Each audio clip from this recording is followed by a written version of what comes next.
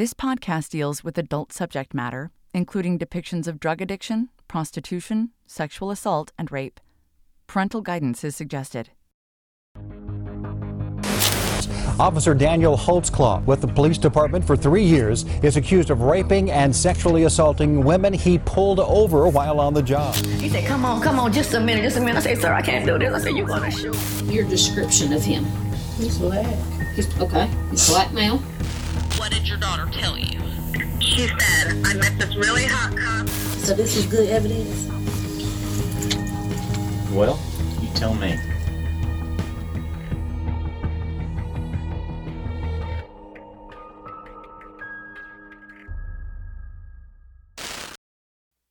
The following episode contains investigative events which occurred between June 18th and June 23rd, 2014. Welcome back to Season 1 of Bates Investigates, where we are taking an in-depth, serialized look into the case of Oklahoma versus Daniel Holtzclaw. In the last 2 episodes, we listened to and summarized the interrogation of Daniel Holtzclaw by OCPD sex crimes detectives Kim Davis and Rocky Gregory. You will recall that then Oklahoma City Patrol Officer Daniel Holtzclaw, who is half white and half Japanese, was accused of sexually assaulting Janie Liggins, a 57-year-old black female he had admittedly pulled over while off the clock. We ended last time with Officer Holtzclaw being relieved of his police badge, gun, and even his uniform pants. Pants that would soon take center stage and be the catalyst to a very controversial rounding up of Holtzclaw accusers. During Holtzclaw's 2-hour interrogation, we heard him deny any criminal activity, express a desire to cooperate in any way, and repeatedly ask detectives to quote-unquote get it done, a reference to conducting DNA testing, analyzing the retrieved surveillance video, and even the use of a polygraph. Yeah, I've never been in trouble like this before. Never got accused of anything like this or nothing. I heard of officers going through this and whatnot, and that's something I don't want my rep to be, about. I'm a good officer. I don't, that's not me. It's not me. On the video, are we going to see her boobies? Shouldn't see her boobs. I didn't see her boobs. Okay. Are we going to see her pull her pants down? I didn't see her pull her pants down. Okay. Are we going to see your penis out? Nope. Are we going to see your penis go in her mouth? No. Are we going to get any DNA to that? No. You be willing to take a polygraph on it? Yeah. We're going to call tomorrow. We can't get a hold of the polygrapher today. Okay. You got any questions of all this? I'm getting attacked now. I'm just feeling, oh my God, bless. I want DNA. I want everything. I want to get it done. We're going to put it to the front of the line, okay? Get it done.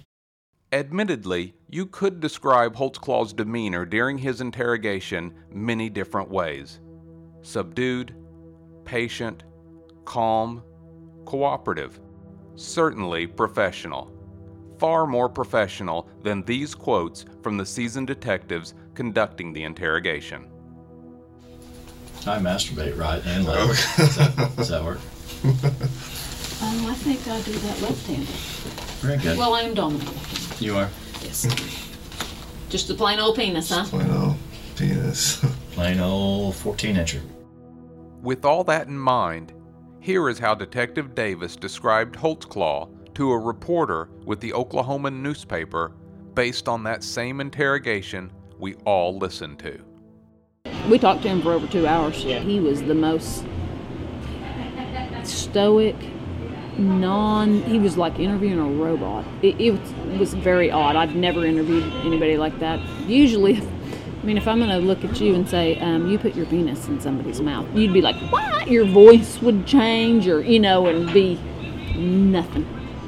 His voice never changed, no voice inflection. He never raised his eyebrows. He just, no, I didn't do it.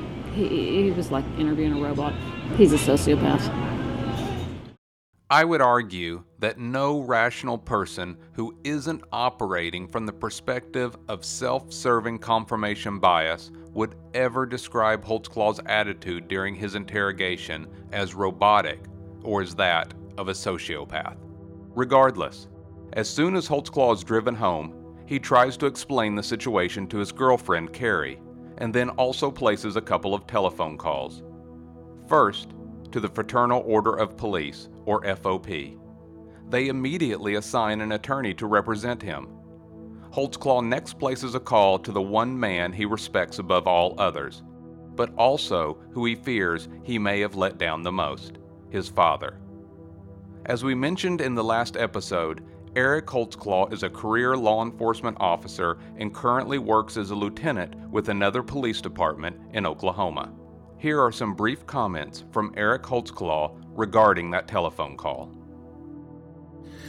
I remember when this event first happened, when he first called me, I was at work, and he called me and says, hey, they just called me in about a complaint that they're taking. And I said, well, just tell them the truth. I mean, he had been questioned on other complaints that, like I said, the use of force once before, and it's just routine. He tells the truth, and they go on and they investigate it, and it would be unfounded. So that didn't alarm me initially. What alarmed me later on was to find out that they weren't doing an administrative investigation. They read him his rights right away. They didn't use the FOP or do any kind of administrative investigation or offer him, that I could see from the interview, offered him any kind of representation from the FOP or any of those things when I saw the video. But he was upfront honest because he just thought it was a routine interview. I think he was naive to the fact that they were looking into something much more serious than what he thought he was being called in for. Did he contact you the day that he was interviewed by detectives? Yeah, it was after, I think, he called me. At that time, were you 100% convinced that Daniel was innocent? Well, I knew he hadn't done anything. At the initial thing, we weren't even sure what this was about. It was, I think he mentioned something. It was about a traffic stop, or what occurred at a traffic stop.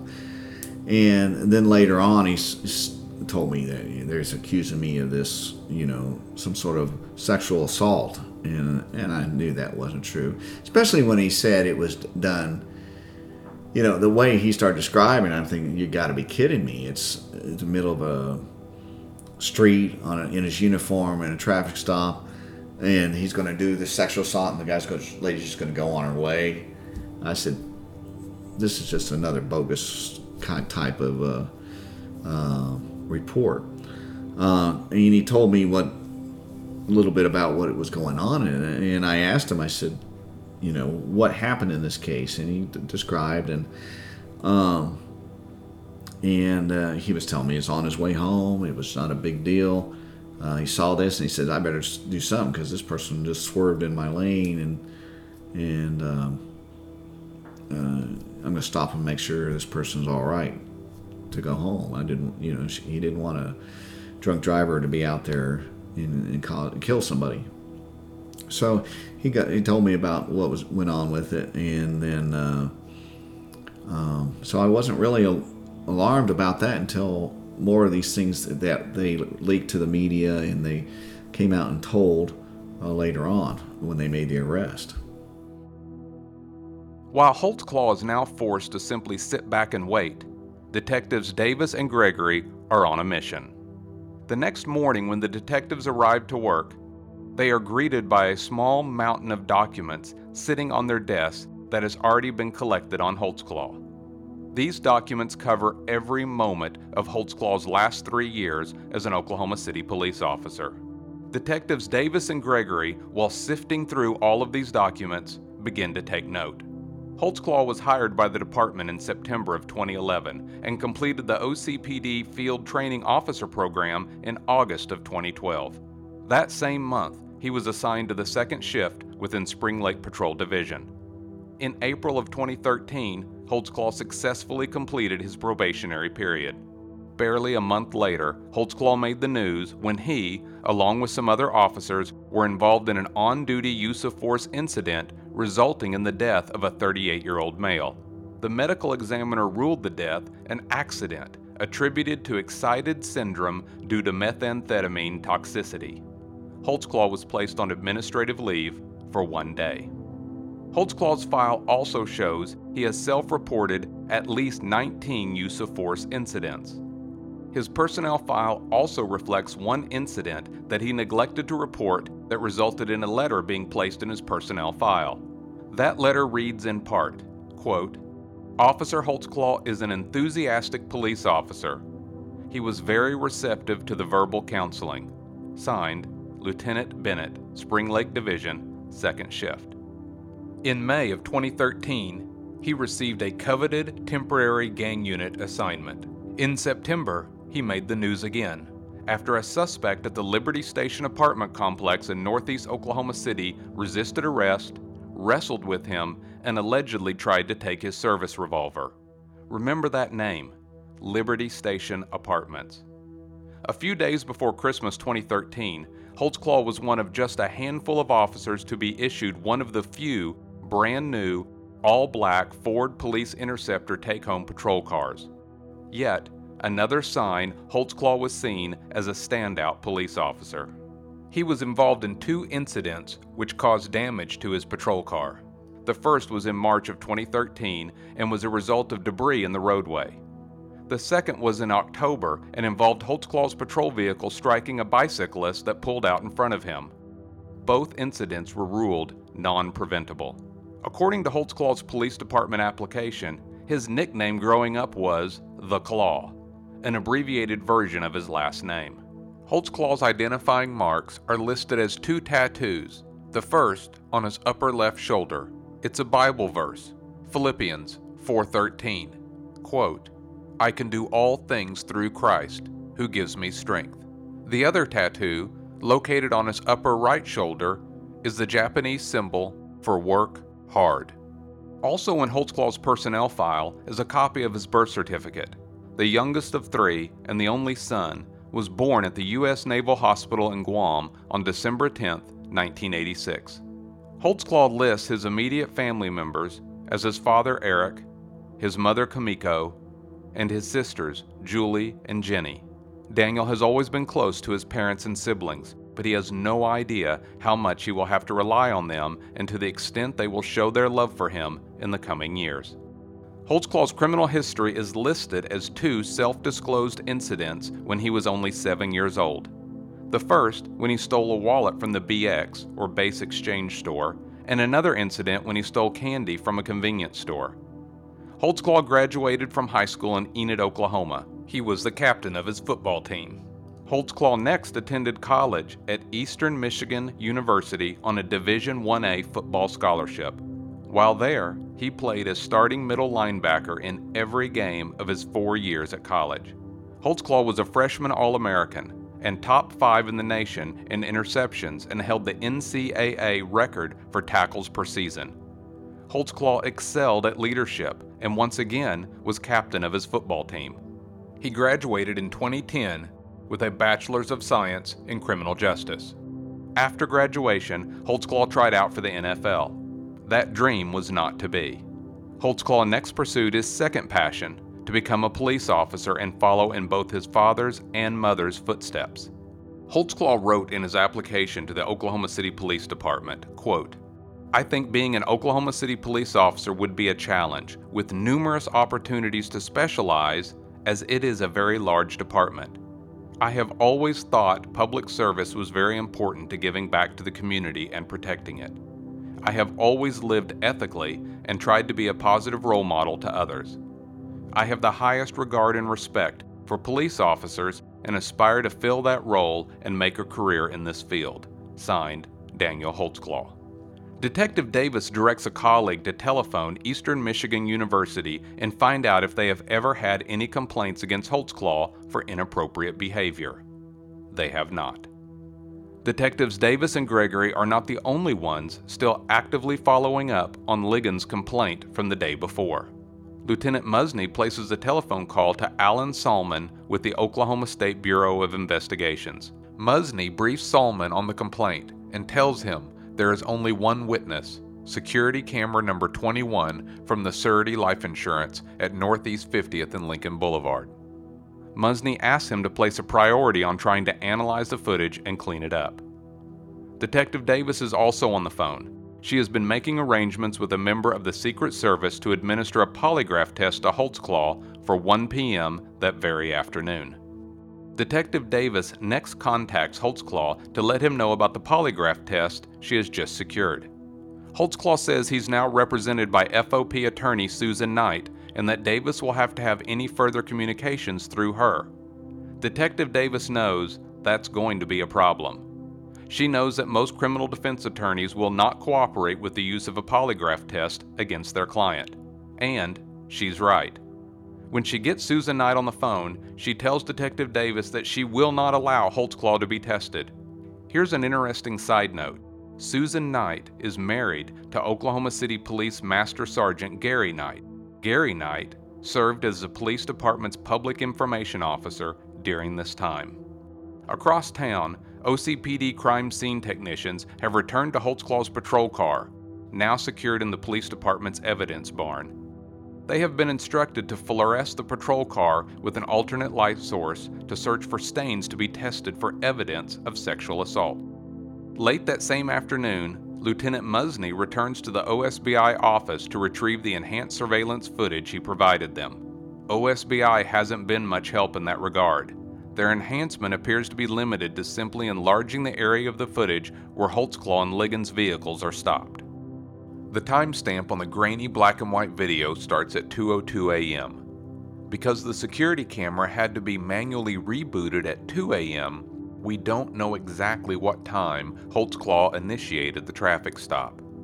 While the video at first glance appears to be useless, there are clues within the washed out and blackened images on the screen. At 2:02 and 8 seconds, there appears to be two figures standing between Holtzclaw's patrol car and Liggins' vehicle. Within seconds, the two figures walk eastbound. We can assume that is Officer Holtzclaw directing Liggins to the rear passenger side of his patrol car. At 2:04 and 20 seconds, it appears Holtzclaw walks from his patrol car to Liggins' car and searches it for approximately 1.5 minutes. During this time, a small vehicle, possibly a motorcycle, is seen driving southbound on Beverly and then turning eastbound on Northeast 50th. At 2:05 and 51 seconds, Holtzclaw returns to Liggins after presumably searching her vehicle. At 2:08 a.m., you see a vehicle drive on Northeast 50th, east to west. At 2:08 and 39 seconds, if you look closely, it appears you can see Holtzclaw using his flashlight. At 2:10 and 48 seconds, another vehicle passes by. This vehicle is traveling from the west, eastbound on Northeast 50th, and then turns and takes Beverly northbound. This appears to be the gold SUV Liggins would later recall seeing driving by.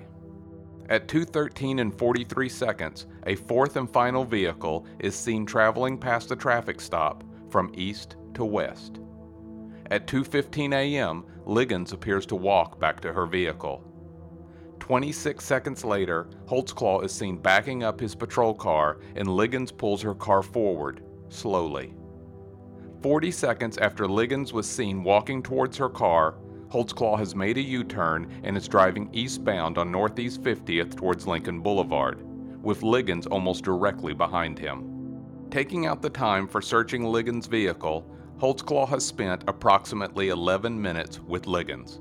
According to the prosecution, in that 11 minutes, Holtzclaw had time to ask Liggins if she had been drinking or doing drugs, inquire as to what was in her cup and her console, ask for her license and insurance, inquire as to why she had no license, ask her what she was doing out that late at night, ask permission to search her vehicle, tell her he had just gotten off work and was tired, comfort her and reassure her she didn't need to be upset and he wasn't going to shoot her, and tell her he was going to follow her to make sure she was really headed home and driving safely, all of which Liggins had to reply to in return. And somewhere in there, he managed to fit in, pulling out his erect penis, over his compression shorts with no fly, under his t-shirt and bulletproof vest, and around his uniform shirt that was held in place by shirt stays, and get oral sex while coaxing her to just hurry up. All of that, folks, within 11 minutes or less. Like all of the other discovery evidence, I have posted a copy of the OSBI Enhanced Surveillance video on this episode's homepage at holtzclawtrial.com.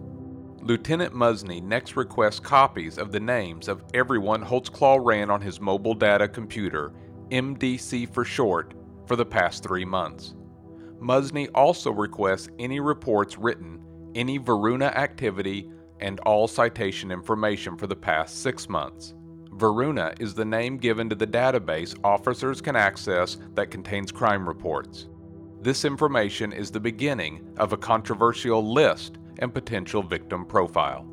The following day, Friday, June 20th, 2014, crime scene technicians return to Holtzclaw's patrol vehicle for a third time. They are met by Detective Gregory. Gregory is specifically looking for FI cards that may be in Holtzclaw's vehicle. FI, or field interview cards, are handwritten notes created by officers during informal citizen contacts during patrol.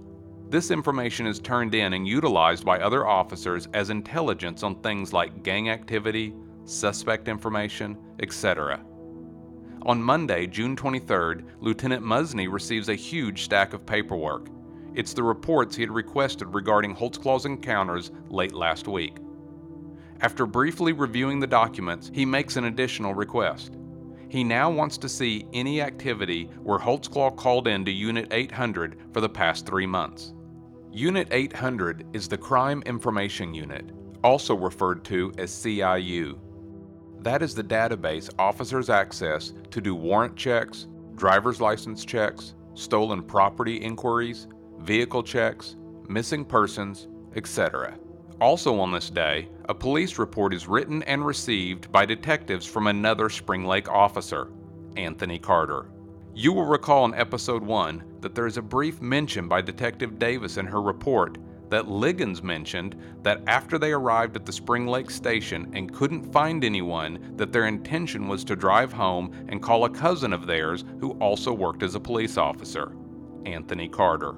However, while en route, they apparently flagged down patrol officers on North Lincoln Boulevard. It should be noted, at trial, Marissa Liggins actually claimed that they were headed to the Hefner police station when they left Spring Lake, and not headed home as Janie Liggins indicated. The report by Anthony Carter reads a little differently than Detective Davis's report. According to his report, he received a telephone call from his mother, Frances Carter. She told Anthony that their cousin Janie had been sexually assaulted by a Spring Lake officer and that Janie and her daughter were at the Spring Lake Police Department, but the doors were locked and they couldn't find anyone. Anthony Carter says in his report that he instructed his mother to tell Liggins to simply call 911 and that an officer would be dispatched to them to take a report. Carter says he then went back to bed, but did check at lineup the next day to ensure that a report had been made. Another interesting notation in Officer Carter's report is the fact he mentions that Liggins was told by investigators that she would be shown a photo lineup. However, as I've already pointed out, Detective Davis obstructs the use of a photo lineup and Liggins is never given that opportunity. You can see a copy of Officer Carter's report on this episode's homepage at holtzclawtrial.com. Additionally, reports from the officers whom Liggins contacted on North Lincoln Boulevard all indicate that Liggins flagged them down while en route to Spring Lake Station and not while returning from it. Lastly, Detective Davis's report also details that Marissa Liggins, Janie's adult daughter, repeatedly called the Spring Lake Station as they were driving towards it and got no answer.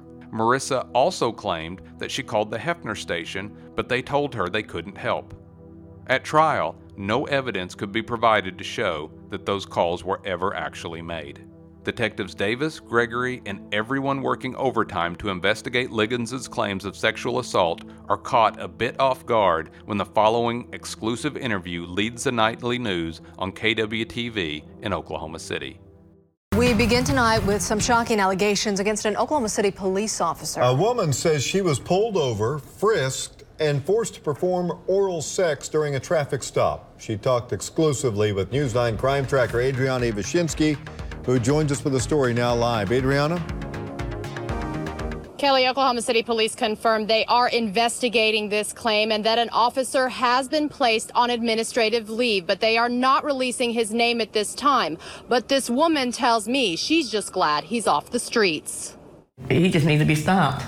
I don't want him doing this to nobody else. That's torture, for torture. This woman agreed to talk with me as long as we protected her identity. She says she was driving home from a friend's house last Thursday around 2 a.m. when she was pulled over. And as I passed 15 and Lincoln, the lights changed. That's when he put his lights on. I say, what did I do? The 57-year-old grandmother of 12 says she pulled over to the nearest side street right by these buildings. She says that officer told her to get out of her car and then frisked her. And there were security cameras all around. So he patted me down. He didn't find anything. She tells me the officer then told her to undress. So I raised up my blouse. He wanted me to raise up my bra. I did all that. He took his flashlight and shined it on my chest. She says he then forced her to perform oral sex while she was sitting in his squad car. I said, oh, no, sir. I said, you ain't supposed to do this. I said, you ain't supposed to do this to me, sir. This grandmother says a car even passed them during the incident. He said, hurry up. He said, I just got off of duty. He said, I don't have all night. She says the entire time she feared for her life.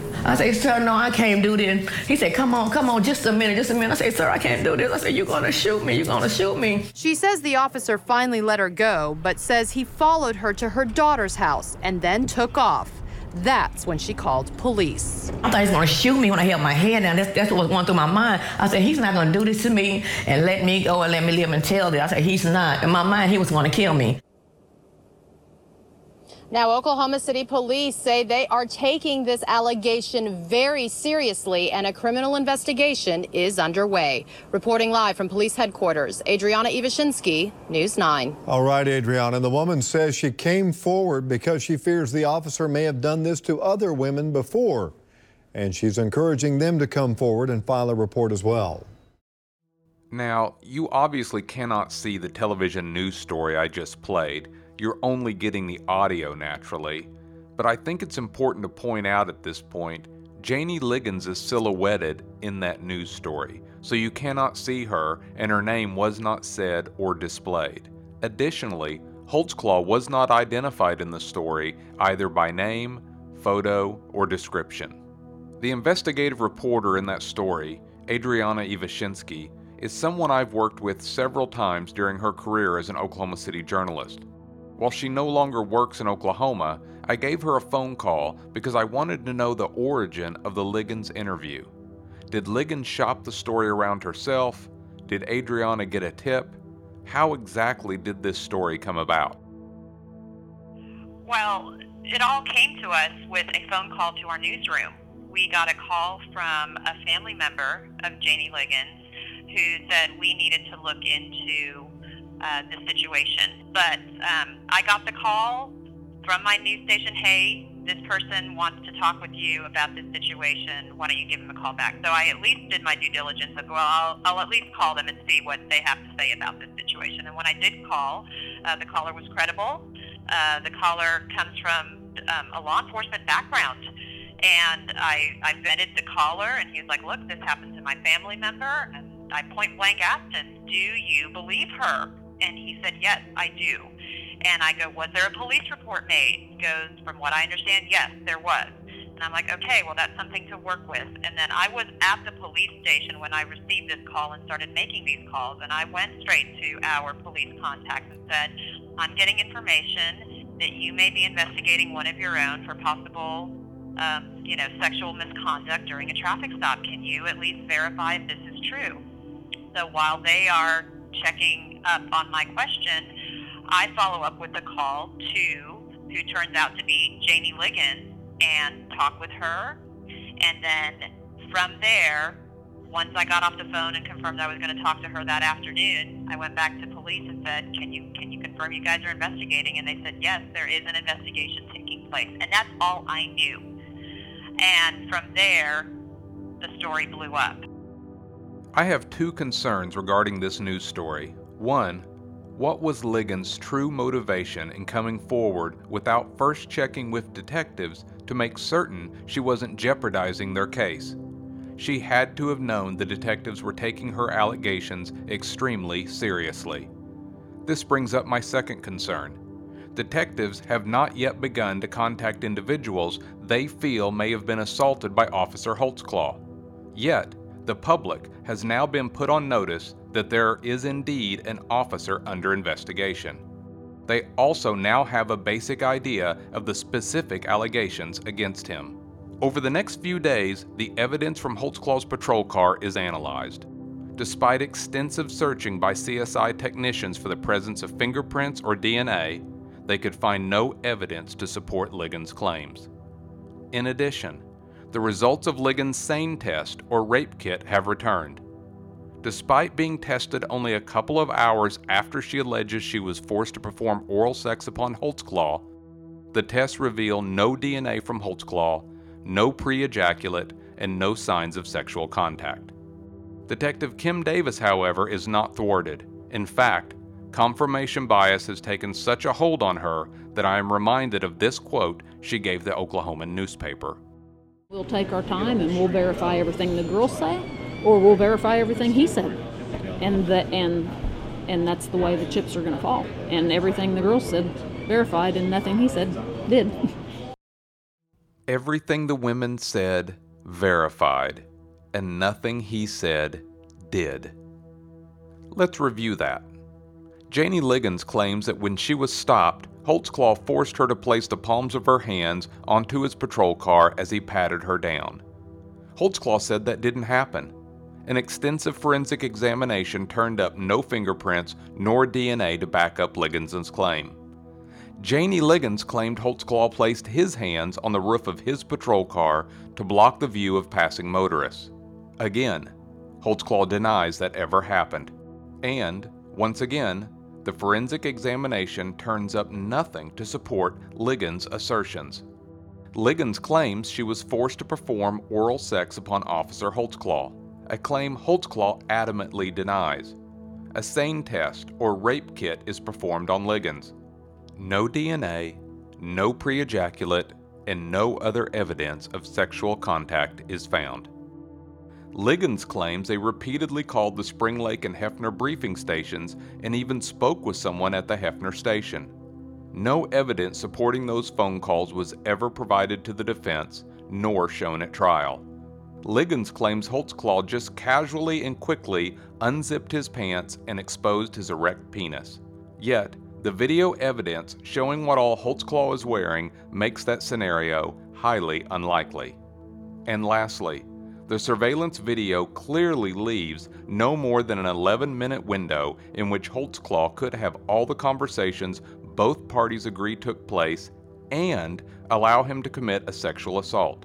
Again, a series of events that is not backed up with a single thread of evidence and appears to defy the reality of the constraints of time. And everything the girls said verified and nothing he said did. I will continue to play this clip throughout this podcast, and its departure from reality will only continue to be more apparent. That being said, Detective Davis does get an update from the police department's crime lab. Lab analyst Elaine Taylor has tested Holtzclaw's uniform pants, and there's female DNA. It's on the inside of the fly, and it doesn't match Liggins. With that news, Detectives Davis and Gregory become singularly focused on matching that DNA profile to an individual. And they think to themselves, do we have a serial sexual predator within our ranks? And are there more victims out there?